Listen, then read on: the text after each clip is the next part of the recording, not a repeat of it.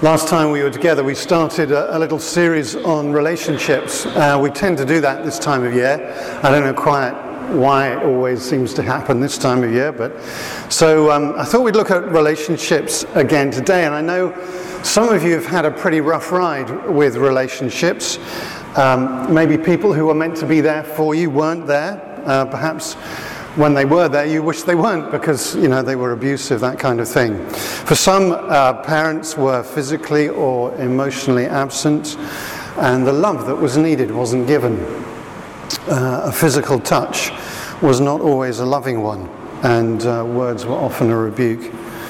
For some, marriage partners were not loyal, but betrayed trust. Sometimes the loss is just because parents, partners, or children are taken by death, and so there's a different kind of breakdown of relationship that way.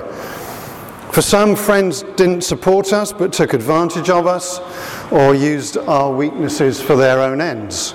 The one person you felt you could trust let you down, stabbed you in the back, that kind of thing. You've been there, you've experienced it to a greater or lesser degree.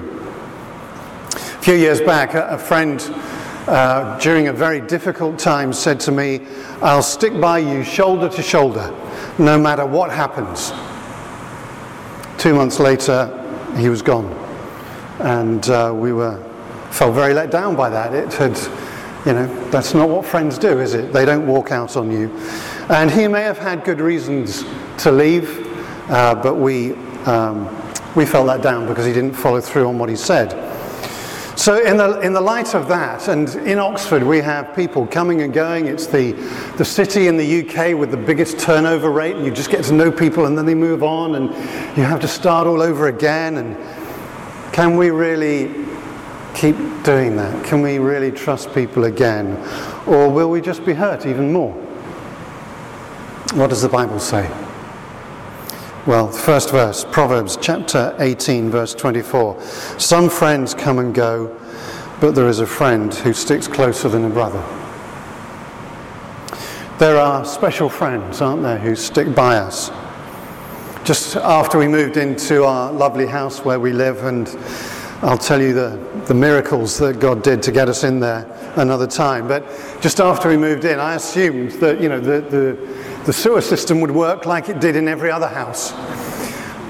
At 10:30 one night, sewage started coming up through the bathroom floor downstairs. So we realized something was wrong, and there was a pit with a submersible pump which had stopped working. So I had to pull it out and try and work out what on earth was going on.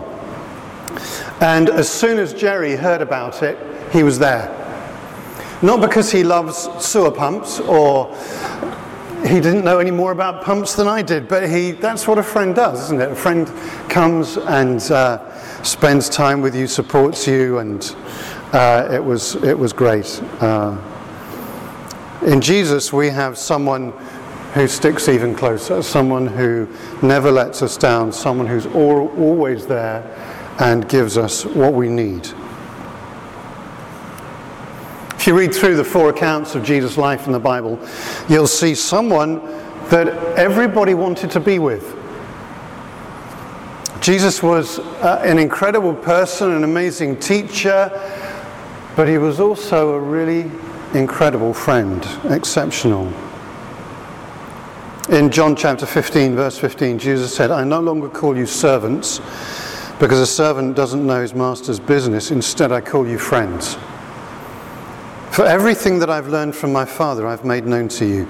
You didn't choose me, but I chose you and appointed you to go and bear fruit that will last." So Jesus calls us friends. He wants that kind of close relationship. So I started off listing, in general terms, some of the things that people may have done to us. And then there are also things that we've done to other people as well, aren't we? We're far from perfect.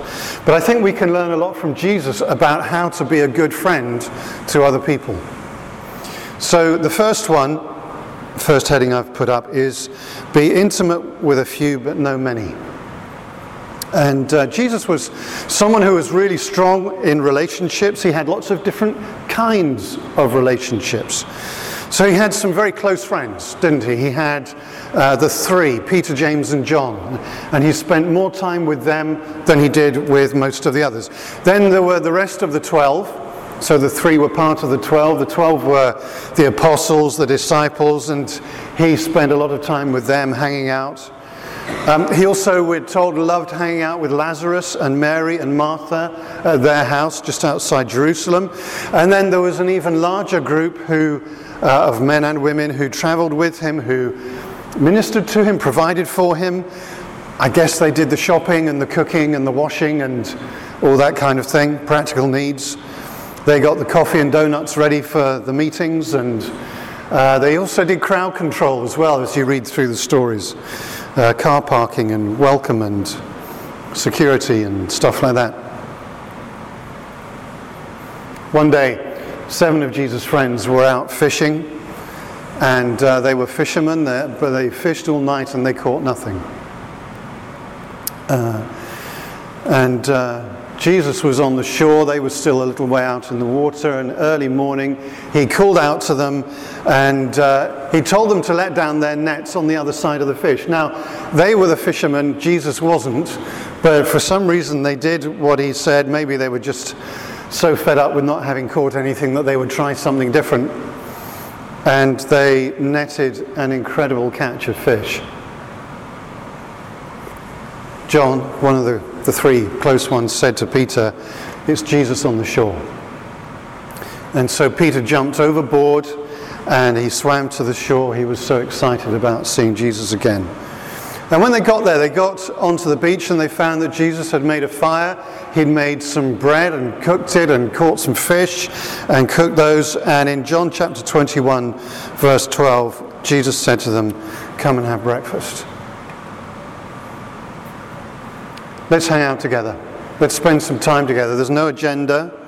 I just want to be with you. I want to get to know you. I want to spend time with you. A bit like our communities.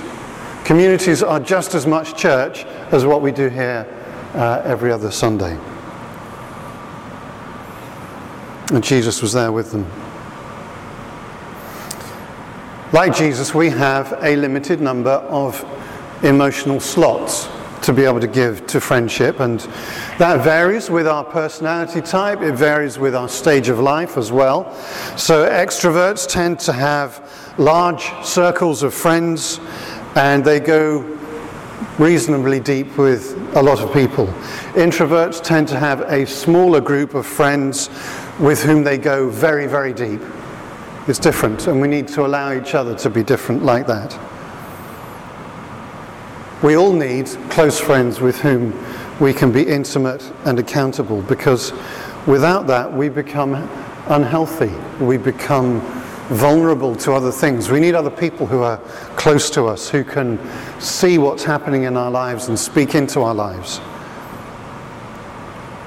I'd suggest that the people that we go deep with need to be people of the same sex, or the person that we're married to as well. So for example, in the key groups, connection groups that are starting, share deeply with somebody of the same sex. Otherwise, it's possible for unhealthy connections, unhealthy bonds to build, and churches are full of stories of people who've got into trouble because of that, because they've gone to the wrong place to be accountable and to share their deepest concerns. So if you need to talk to someone about your marriage or about sexuality or what you're being tempted by, make sure you go to somebody of the same sex. So here's a little question for you, coming up on the screen any moment. How many friends does the average person have? Any guesses on that? 5? Anybody else? A bit higher than that? Friends. Friends in general. Yeah, so close friends maybe 5, but how many would you say? 30? How many? 2,000? That's your Facebook account, is it? Well, people there's a leading anthropologist, a guy called Robin Dunbar, said that the average number is actually about 150 people that you actually know. So let's put aside social media with all those fake friendships that we have. I don't recognize half the names of people who, particularly on LinkedIn, it seems to be, anyway, that's another thing. We're told that in a church you can know about 60 people. So if the church is about 60 people, you can know everybody to a certain degree. If the church is 1,000 strong, then you still get to know 60 people. So big churches don't have to necessarily be less friendly than small churches. We just need to be slightly more deliberate when the church gets bigger. And then, of course, there are the few that we can really go deep with. So be friends with many, but intimate with a few. The second thing to learn from Jesus is to be welcoming and not condemning. And Jesus was just brilliant at this. And I find it startling who Jesus sought out. People from every background and every belief. Jesus was a great teacher, but he was also a great listener. People knew that they would be welcomed by Jesus. And in fact, the only people that Jesus was ever hard on were the religious leaders who were so rigid in what they did and what they believed that they just needed their cages shaken a little bit. On one occasion, Jesus was in the town of Capernaum and he came across one of the tax collectors. Tax collectors had the same status in Jewish society as, say, a paedophile would today. And as Jesus drew level, he looked across at this guy, looked him in the eye, called him out by name and said, "I'm going to have dinner at your house today." The guy was Matthew, and Matthew invited all his friends, all the other outcasts, all the religious people were shocked at that because, you shouldn't hang out with those people because they might have a nasty effect on you or something. But Jesus went and he spent time with the social outcasts, the last, the least, and the lost. Matthew chapter 9, verse 12. The religious leaders were complaining, grumbling, criticizing, which is a good indicator of whether you're religious or not, I guess. And Jesus heard them and answered, "Healthy people don't need a doctor, but sick people do. Go and learn what the scriptures mean when they say, 'Instead of offering sacrifices to me, I want you to be merciful to others.' I didn't come to invite good people to be my followers. I came to invite sinners." People who know that they're sinners. People who realize the reality of the situation. When we say to everybody, "Come as you are." Your life may be a mess. Your relationships may be out of order. Your finances may be all over the place. Spiritually, you may be hung up, confused, whatever. It really doesn't matter. Come as you are. But don't stay as you are, because Jesus is here with us to help sort out the mess. Don't try and sort out your mess before you come to Jesus, because you won't be able to do it, because only Jesus can change the human heart. So it's okay to be a mess here. And it's okay to, as Peter was saying, it's okay to be in that process of Jesus gradually sorting us out and clearing up the mess that we've made and other people have made as well. John chapter 3 verse 17 says, "God didn't send his Son into the world to condemn the world, but to save the world through him." It's good news, isn't it? Good news for a world that is living in darkness, that is broken, that is confused, and seems to be getting even more confused if you look at the news headlines. And so we can learn to welcome people as Jesus did. And we can love people even if we're repulsed by what they do. A few years ago, I was sitting with a paedophile, chatting to him, and he was telling me about what he'd done and, all that, and everything in me was screaming against it. I found it utterly vile, what he'd done. And but I also had to remember that Jesus loved him and had forgiven him just as much as he'd forgiven me, and that Jesus loved him more than I could understand, and so I just asked Jesus, can you give me love for this guy, because I'm not really feeling it at the moment. Because that's the thing with love, isn't it? It's more than a feeling, as the song says. It's a decision, and so we choose to love people, and we choose to serve them in their brokenness. So I loved him and I prayed for him. Love sees beyond the offense. Next thing to learn from Jesus: be available to all, but keep your boundaries. Anybody who wanted to have time with Jesus could, but at the same time, the truth is that Jesus made himself deliberately unavailable at times. And that's something that we have to hold in tension, because just like us, Jesus needed time away. He needed time to rest and be away from all the huge needs that were brought to him. So, for example, Mark chapter 3, verse 20. Jesus entered a house, and again a crowd gathered, so that he and his disciples were not even able to eat. There were so many people to talk to, so many people to pray for. When his family heard about this, so this would have been Mary and his brothers James and Joseph and so on, they went to take charge of him, and they said, he's out of his mind. Ministry can be busy, and at times we are called to give, and we give sacrificially, and it may mean that you don't have time to eat some days.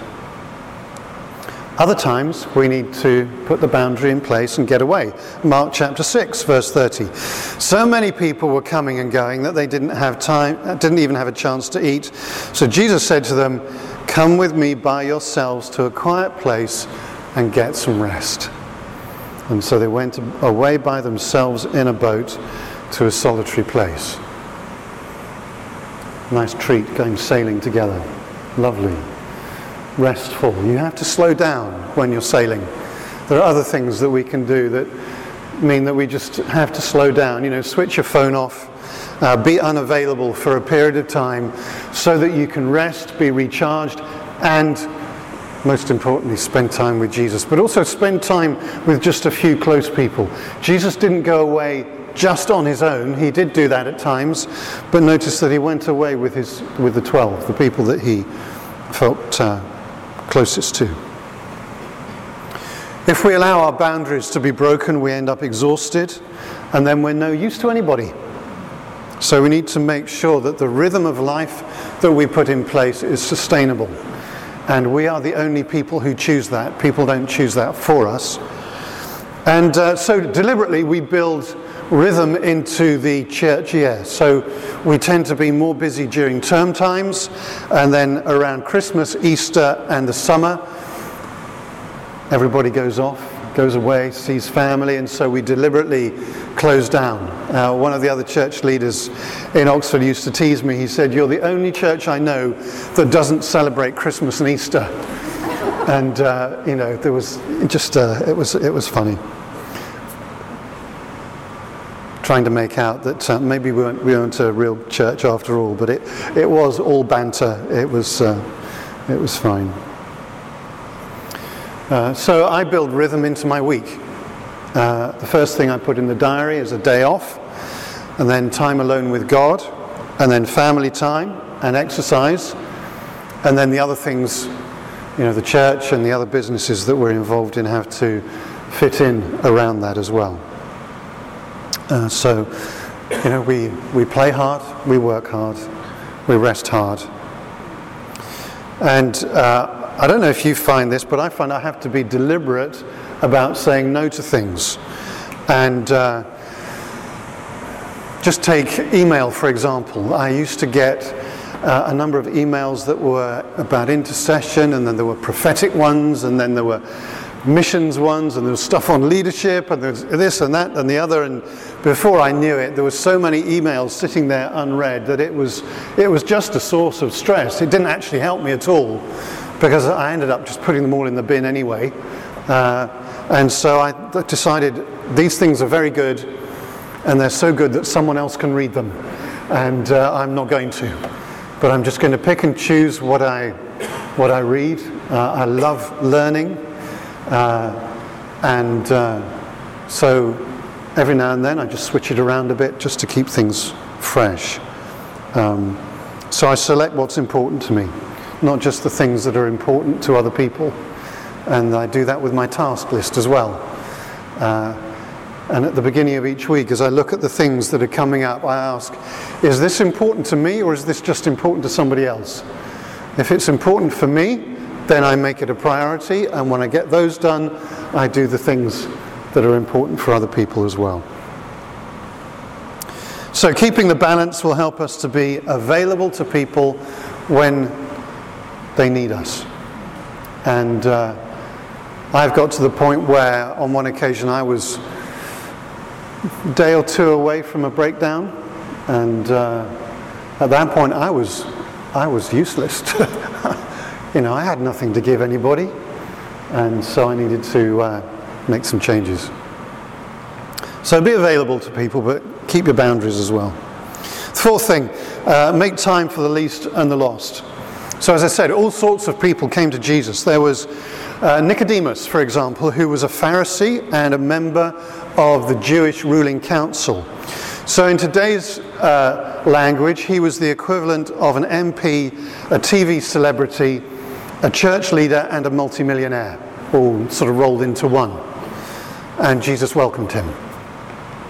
But Jesus also made a special place for those who were usually not welcome, the last, the least, and the lost.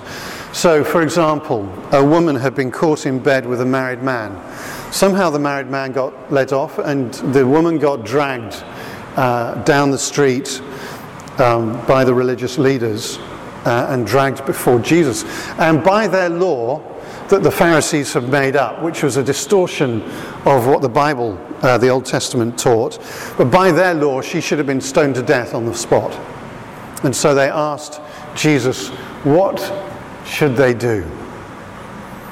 And you can imagine the terror that she was feeling.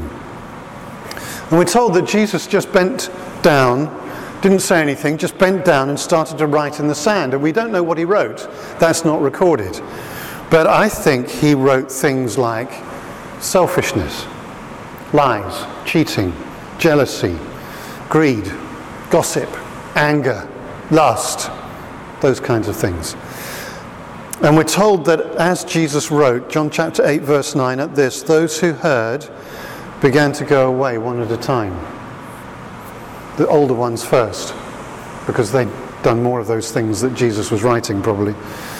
Until only Jesus was left, with the woman still standing there. And Jesus straightened up and asked her, woman, where are they? Has no one condemned you? No one, sir, she said. Then neither do I condemn you, Jesus declared. Go now and leave your life of sin. Like Jesus, we're called to love the sinner, but not the sin. And I think this is a great example of how Jesus was able to offer her a new way to live. Receiving the Father's love and forgiveness, not condemning her. She knew what she was doing was wrong. Jesus didn't need to berate her. But he offered her forgiveness, free from condemnation, but also free from sin. Don't fudge the issue.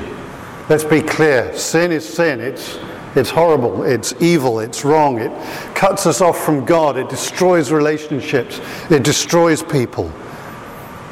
And it had been destroying this woman. And she needed to leave that. I love the way that Jesus could confront someone and they went away feeling the most loved person in the world. Isn't that lovely to be able to do that? Something that we need to learn to do in our workplaces and that kind of thing. Jesus reached out to a prostitute called Mary. Luke chapter 8 verse 2. Some women were with him who had been healed of evil spirits and all sorts of diseases. One of the women was Mary Magdalene, who once had 7 demons in her. Again, a very, very broken lifestyle. And her prostitution had opened her life to all sorts of evil. And that's what sex outside of marriage does, and that's why we see such brokenness in our society. And Mary was heavily demonized, these evil spirits bringing temptation and destruction into her life. Jesus got rid of the demons, and Mary joined Jesus' fan club. Her life was radically changed. She found freedom. When we give our lives to anything that is forbidden in the Bible, particularly things where we lose control, there is the possibility of being infected spiritually, and we carry that infection until Jesus heals us. And we see that regularly, that people who come from very broken backgrounds often carry these same kinds of evil spirits, same kind of brokenness. And the wonderful news is that Jesus doesn't condemn us, but he sets us free. He's in the same business today as he was, and he invites us to join him in setting captives free. We know that demons are harmful and powerful, but they tremble at the name of Jesus because he has power to save. Jesus made time for the least and the lost. And we can think about that in all sorts of different ways. You know, who are the least and the lost today? It could be somebody who's here for the first time and not sure whether they fit in, whether they belong here. You know, everybody else looks so together and they know that they're not. Once you get to know everybody, you'll realize they're just as screwed up as you are. And we're all in that process of receiving healing from Jesus. Could be someone who's been rejected so many times, had so many broken relationships that now they find it difficult. There is that expectation of rejection again, and so we talk about this in Finding Freedom when we run that. The cycle of rejection that we put ourselves into, where we reject ourselves, but we also put ourselves in a place to make other people reject us, because that's safer than risking being hurt again. If that doesn't make sense, come to Finding Freedom. Hopefully it will. There may be somebody who's been here for years and they're just struggling at the moment, not doing well, and they just need somebody to support them. And then outside this meeting there are thousands, tens, hundreds of thousands who are broken, who are hungry for God.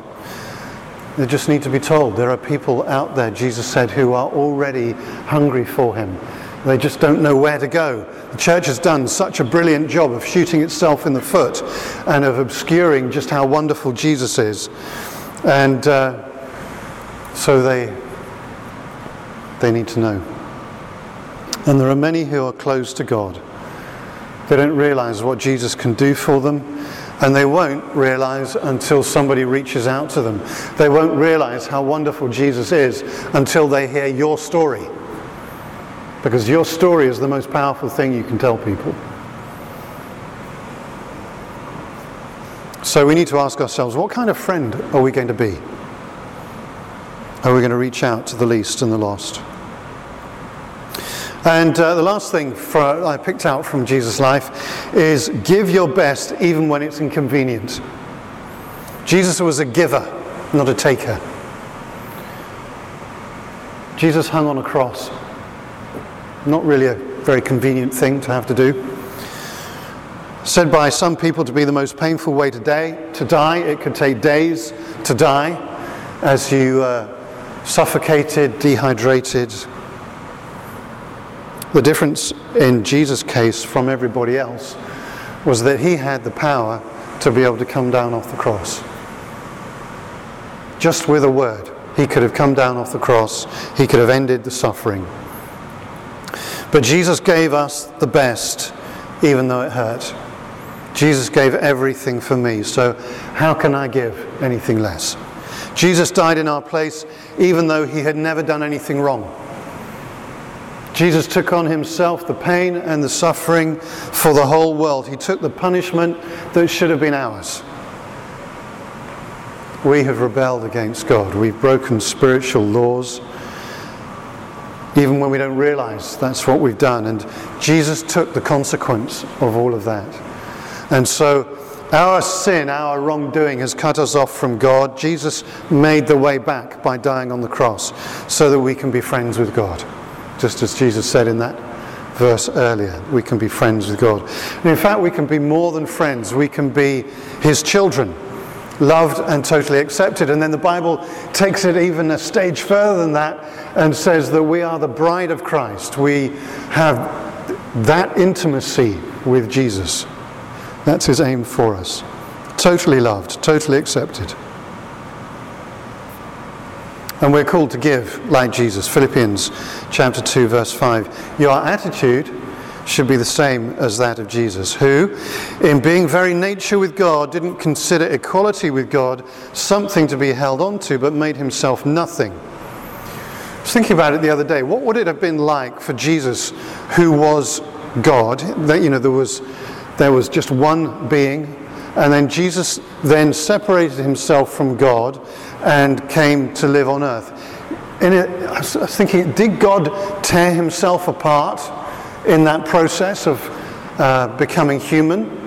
It talks here about Jesus making himself nothing.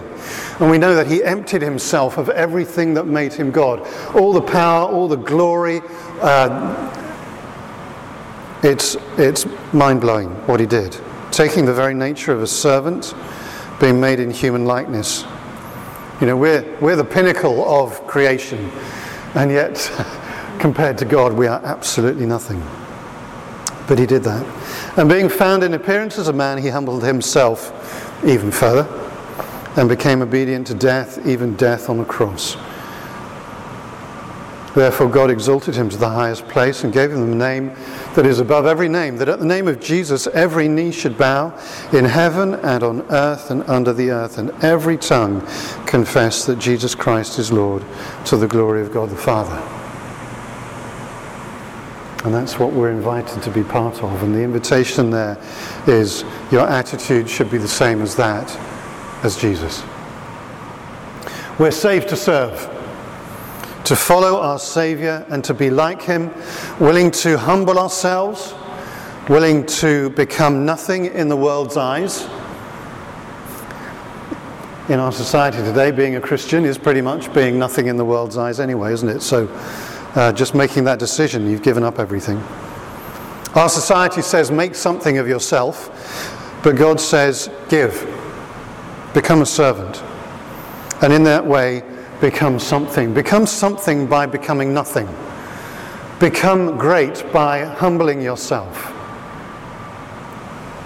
Because in God's kingdom, that's the way that it works. It's an upside down kingdom.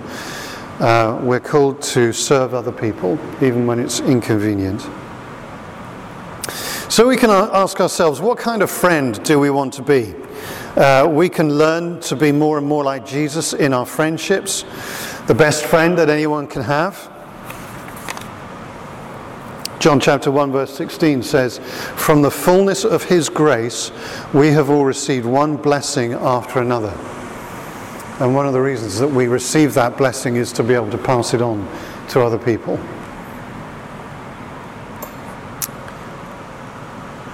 Charles Swindoll wrote this: you can choose to be a bag of marbles, independent, hard, loud, unmarked, and unaffected by others, or you can be a bag of grapes, fragrant, soft, blending, mingling, flowing into one another's lives. Marbles are made to be counted and kept. Grapes are made to be bruised and used. Marbles scar and clank. Grapes yield and cling. I think it's a nice description of what it's meant to be like on the inside. There's so much, isn't there, that we can learn from Jesus. But the first thing that we need to do is to come to him for ourselves and let him take everything. All the good things he's given us, all the gifts and abilities he's placed in us, but also all that brokenness that we carry, things that we've done, things that other people have done to us. And it may be that you've never done this before, but let Jesus take everything. Come to him. Surrender to him. Let him turn your life around. Surrender your life to him and welcome him in, because we live with our own agenda and he invites us now to live according to his agenda, to follow his ways instead. And as we do that, he forgives us for everything from the past, and he gives us new life, life that starts now, life that's for the future as well. Because Jesus died because he wants relationship with you. That's why he went through hell in your place. So what I want to do as we finish off is just to pray a prayer, and you can pray this silently between you and God. If you want to get right with him, if you've never done it before, you want to do this for the first time, surrender your life to him. Or it may be just that you realize that there are some things that have got a bit out of place and you just need to get right with God. So you can use the same words to do that. So just say this quietly between you and God. Jesus, I'm sorry for the things that I've done wrong. Please forgive me. I now turn from everything which I know is wrong, and I surrender totally to you. Thank you that you died on the cross for me so that I could be forgiven and set free. Thank you that you offer me the gift of forgiveness, new life, and your Spirit. I receive that gift. Please come into my life by your Holy Spirit to be with me forever, to be my forgiver and leader. And the Bible says that if we pray that prayer, if we cry out to God from our heart, even if we don't get the words right, that he forgives us and that he brings us into relationship with him. So I say in Jesus' name that you are forgiven. And I release new life to you. And I bless you with more of God's presence with you, more of the Holy Spirit, more of God's love, more of an awareness of his incredible compassion and love towards you. And I speak a blessing over you to receive more healing from Jesus as well.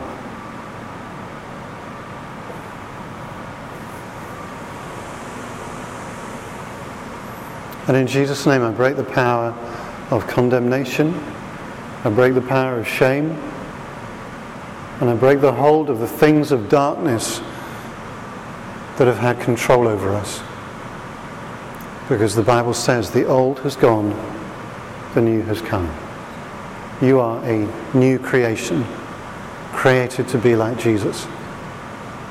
And that's the truth of our new identity.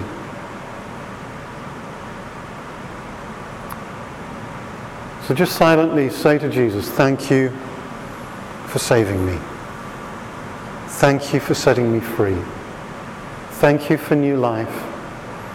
Thank you for healing. Thank you for restoration. Thank you that my future is going to be different from my past. Thank you that you're with me. Thank you that you're for me. Thank you that you don't condemn me. Thank you that no matter what I face in the future, you're with me.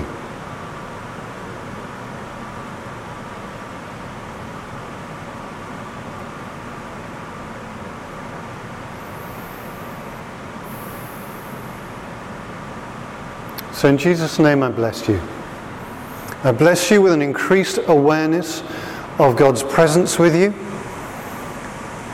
I bless you with an increased awareness of the gifts of the Spirit that God wants to pour out through you.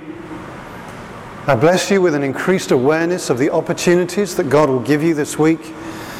And I bless you with everything that you need to be able to live this week. The ability to resist temptation, I bless you with that. The ability to be filled with joy and peace.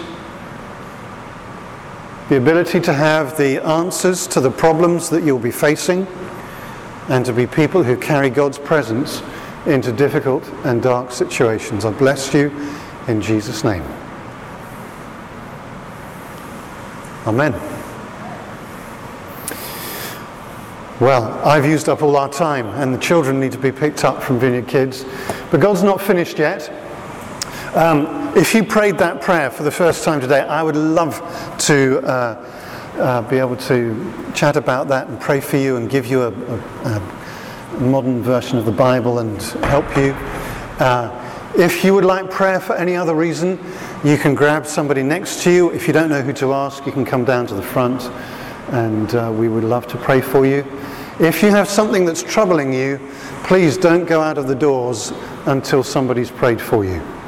And you'll find that this is a safe place to be real about the fact that we're all struggling. We all need prayer. So anyway, God bless you. Have an awesome week. We'll see you Thursday evening at Deeper as we worship and pray and minister and see what else God wants to do.